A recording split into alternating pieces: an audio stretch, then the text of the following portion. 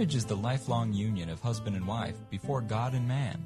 It's a special gift from God and should be treated with love and respect. God gave us marriage so that we can learn the hard way that just because someone is cute, it doesn't mean you want to see them every day for the next 70 years. Marriage was invented so that people in heaven could see what a 40-year disagreement about where the remote should be looks like.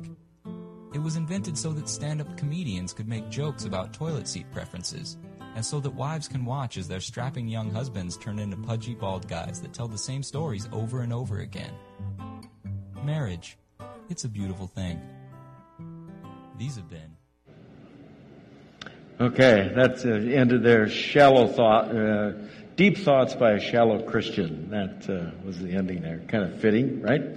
Yeah, well, marriage is a beautiful thing, and hopefully that's what we've been learning over these weeks as we've been in this series, God, Love, Sex. And today we wrap it up. It's the last one in the series, and so we're going to finish out with chapter 8 of the Song of Songs, or Song of Solomon. So if you brought your Bibles, you need to get to chapter 8.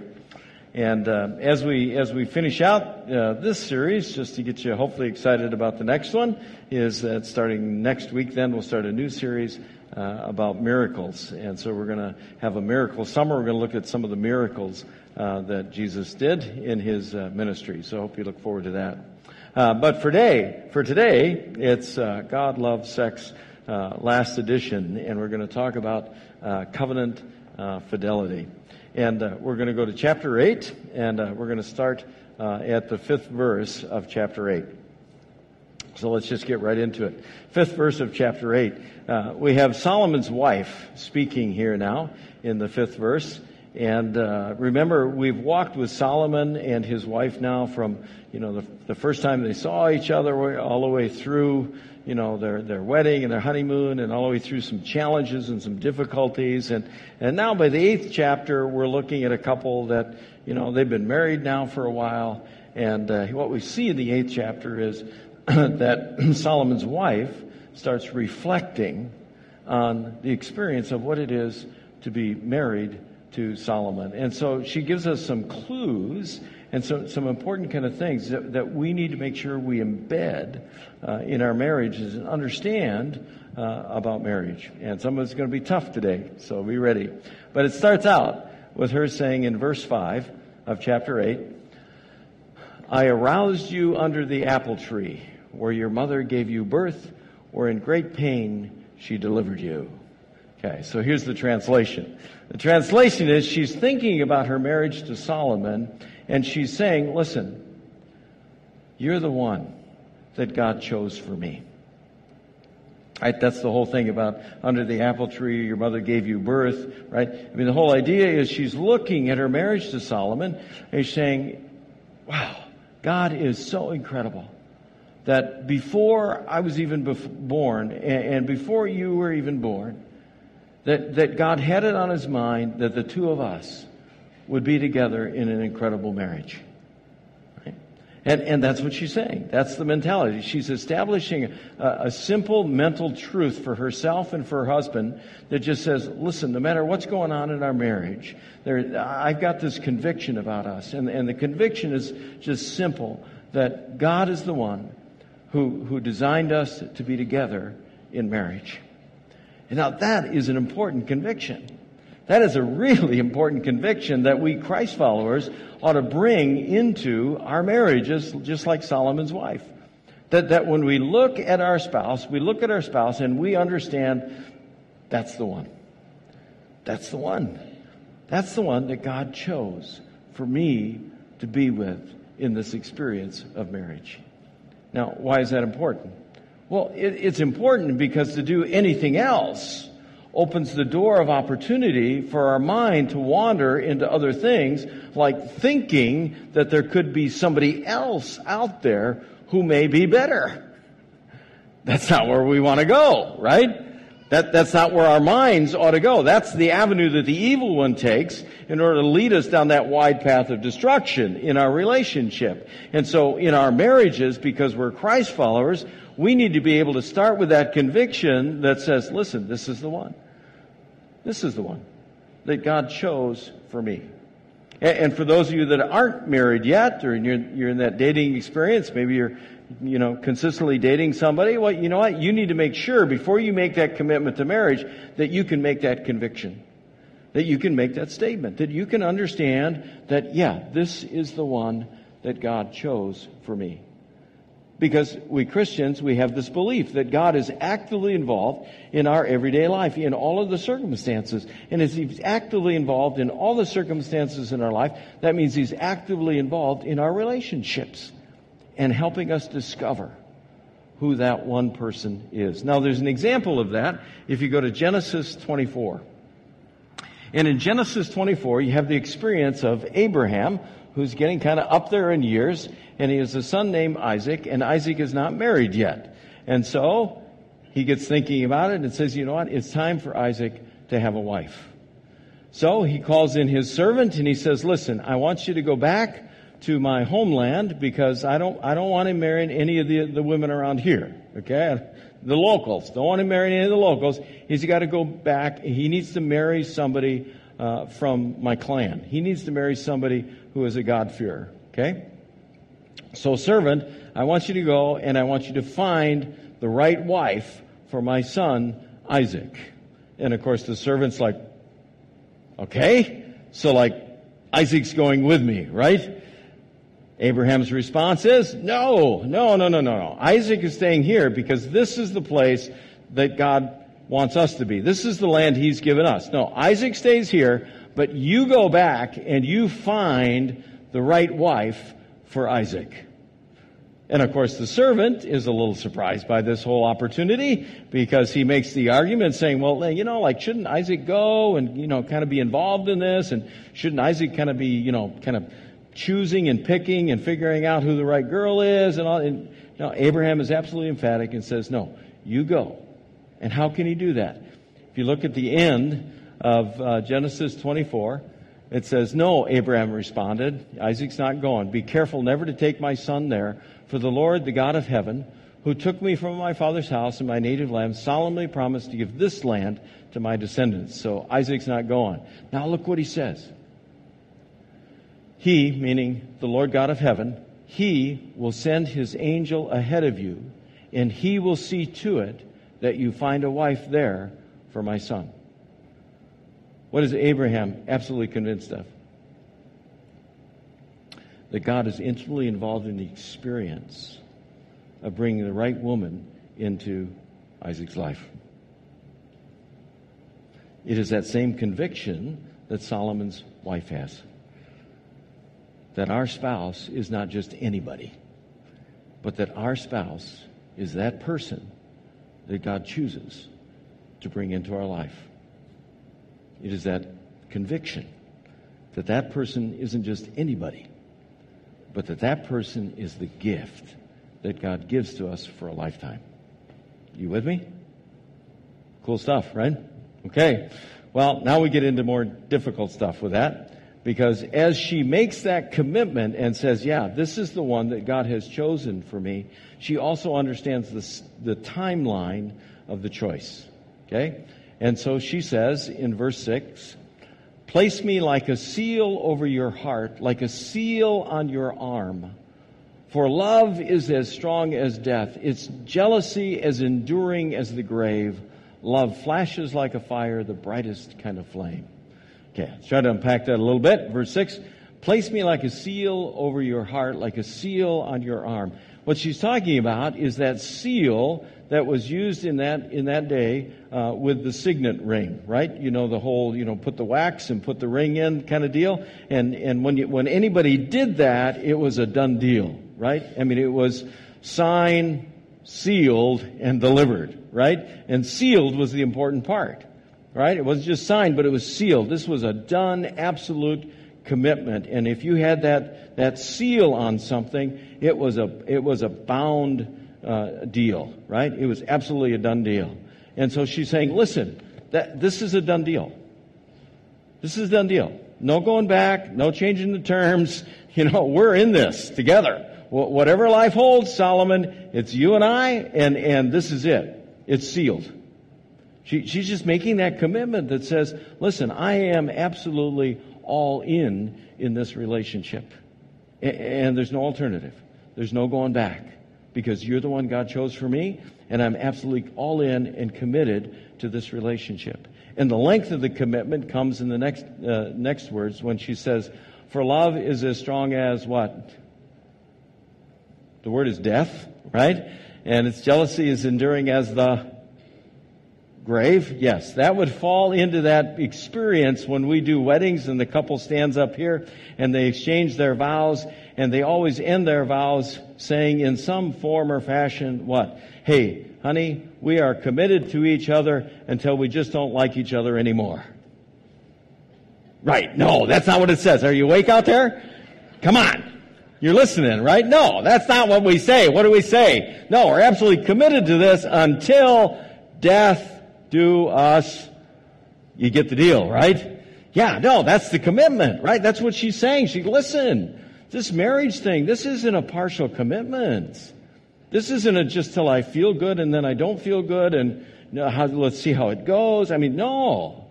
This is until death do us part. This is an absolute commitment. Now, here's the problem.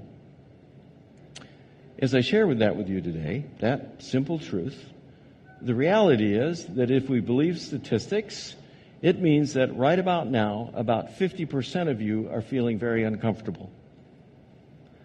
Because 50% of you have already left a covenant relationship of marriage and entered divorce.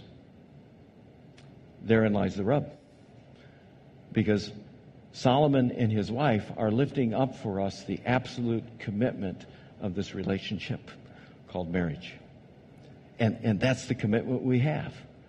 We have that absolute commitment. And why is that? Well, because God has the same absolute commitment to our marriages.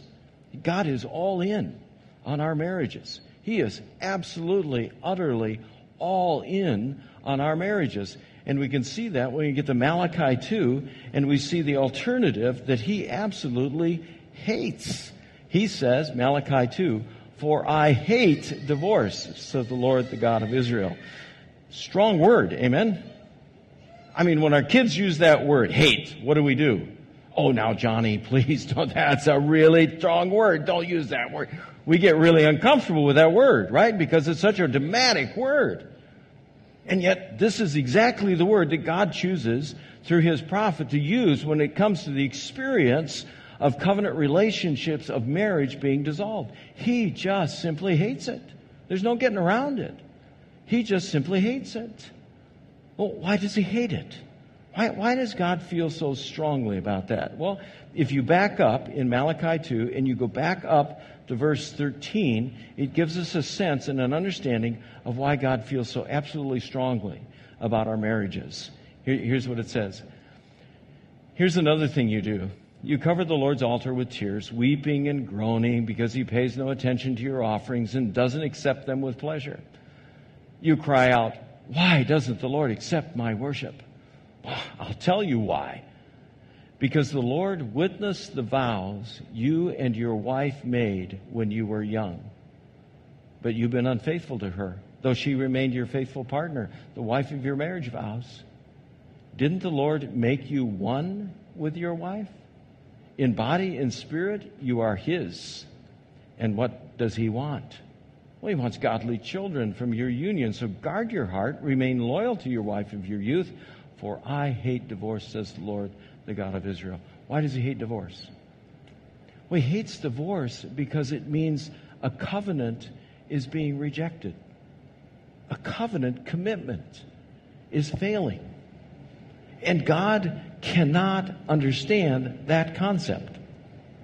God cannot comprehend the idea that a covenant that he's involved in would fail. And we know that's true, right? God never goes back on his word. He never goes back on his covenant. He never fails in fulfilling all of his promises to us. And so he cannot comprehend the idea that a covenant that he has entered into with us would fail. And when we get married, that's what happens. Marriage for us, for Christ followers, those in relationship with the living God, marriage for us is not a legal contract. Marriage for us is a covenant relationship. And we're making a covenant with this other person, but we're making that covenant also with the living God. And we're saying, listen, it's the three of us in this covenant relationship, and we're all in, and we're all committed. And God is saying, listen, I'm always in. I am absolutely always committed. And He hates it because He cannot comprehend that any covenant He's a part of would fail. Make sense? What does it mean for us? Well, Jesus in Matthew 19 was having a dispute with some Pharisees, like He often did, as they're trying to trap Him, and they get onto this subject.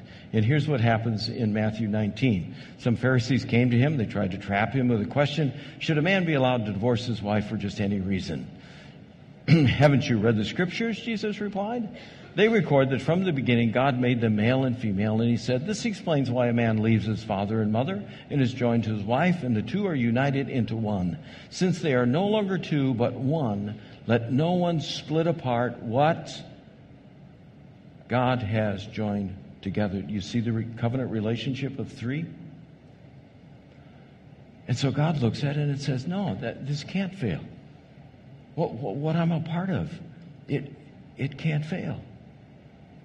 And yet the reality is, in our broken world, marriages seem to fail, even among Christians. How can that happen? The Pharisees asked Jesus. They say, well, okay, why then did Moses say in the law that a man could give his wife a written notice of divorce and send her away? Jesus replies, Moses permitted divorce only as a concession to what? To your hard hearts. Why did covenant relationships of marriage fail? Not because God's not willing to do His part, but because we're unwilling to do our part. Marriage is that all-in, absolute, total commitment of one person to another with a soft heart that is ready to serve the other person. And when we get hard-hearted, when we get self-focused, when we put ourselves first over and against our spouse, then our relationships of marriage are on a path to destruction. That's what He's saying. When we get hard-hearted, then our marriages are on that path to destruction. This is not God's desire. This is not what He wants. But it appears to be the outcome that happens in relationships that fall apart. If you look at Matthew 19 again, He follows it up then with saying a really tough statement. And this is a statement that we just don't like. In fact, there used to be that we were on this pericope cycle, right? Where we'd have lessons. Every 3 years we're on a cycle. I used to have families who would not come to church whenever they knew this passage was going to be part of the cycle, right? They just knew it was coming. It was bad attendance day, right? Why? Because we just don't want to hear this. We just don't want to hear this. At least 50% of us don't want to hear this, right? Here's what He says. I tell you this. Whoever divorces his wife and marries someone else commits adultery. Wow, that's hard. That's hard. Now, but think about this. Would any of us have any problem looking in the mirror right now and acknowledging that we are sinful, broken people? I have no problem with that for me, I'll tell you that, right? I know what I've done. I know the times I've been unfaithful. I know the times when I've not lived the way God designed me to live and done the things that His desire is in my life. I have absolutely no problem looking in the mirror and being able to say, I am absolutely a broken and sinful person.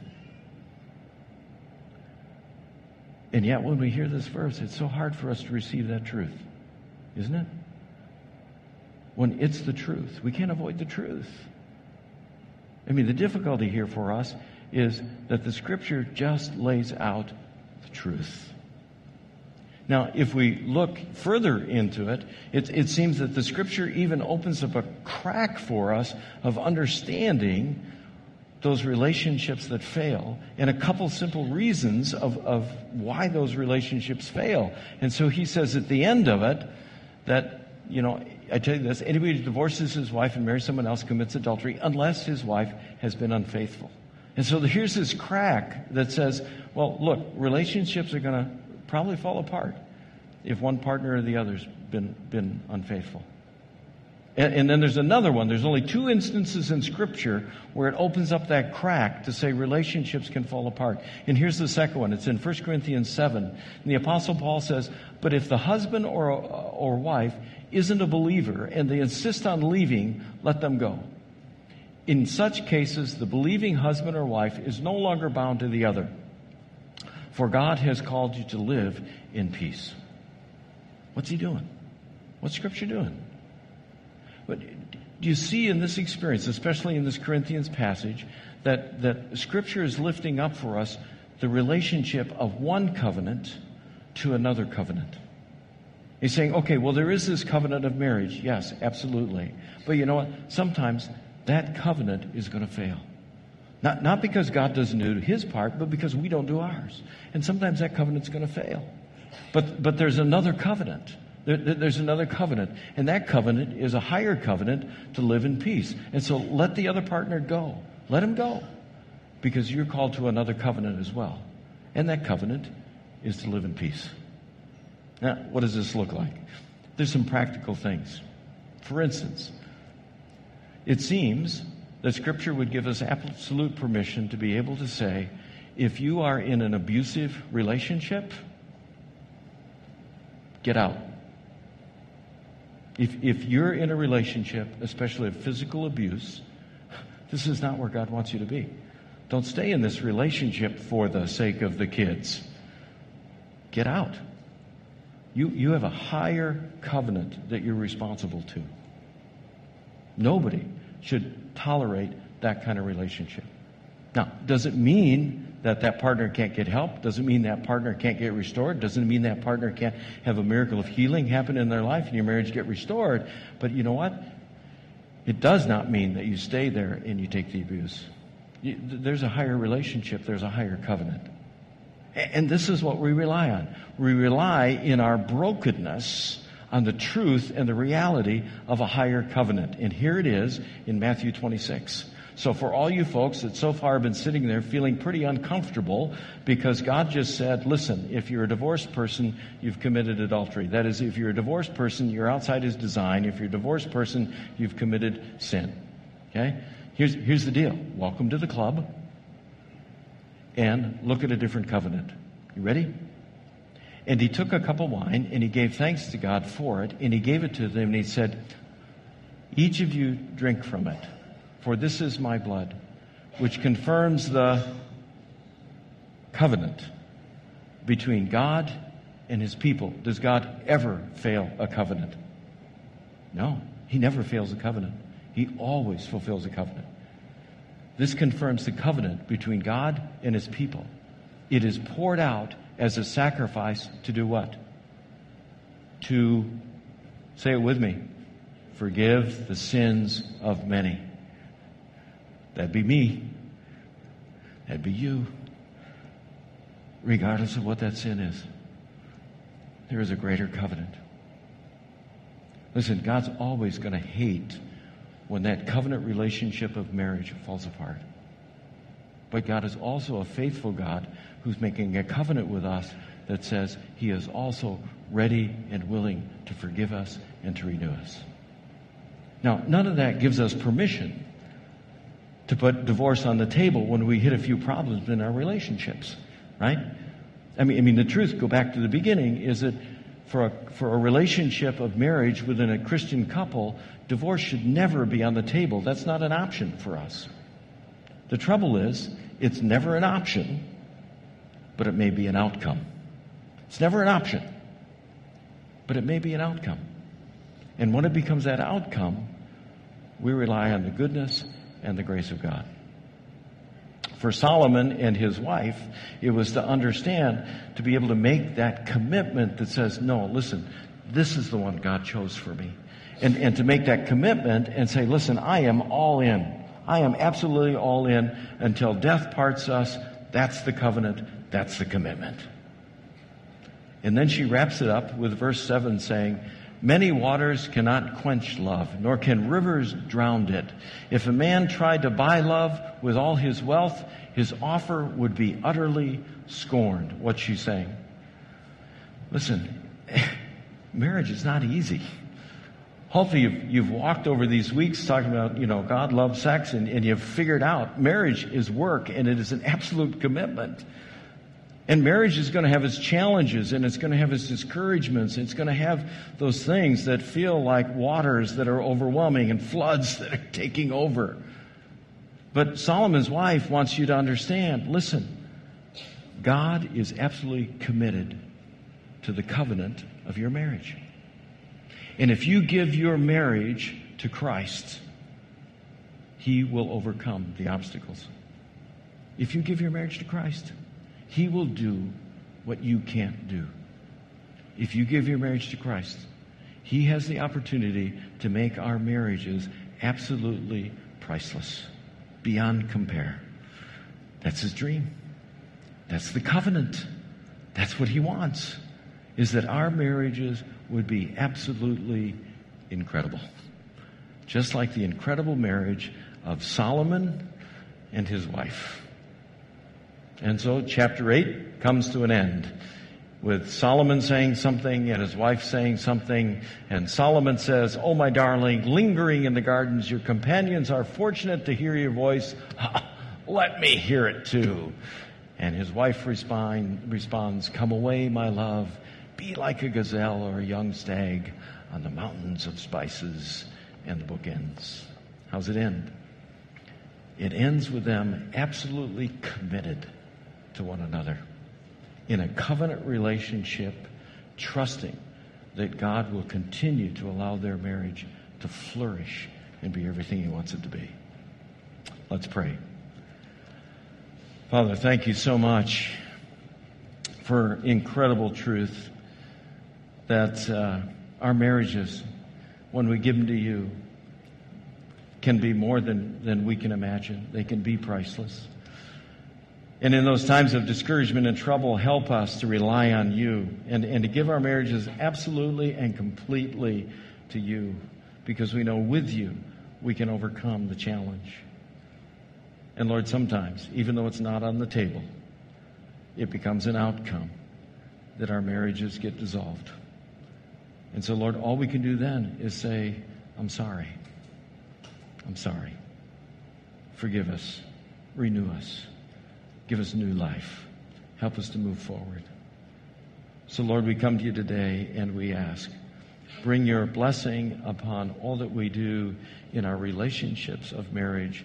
Prepare those who are dating and courting and get them with eyes wide open to understand the one that you have chosen for them, and help our commitments always to be all in for you and all in for one another. We pray it in Jesus' name. Amen.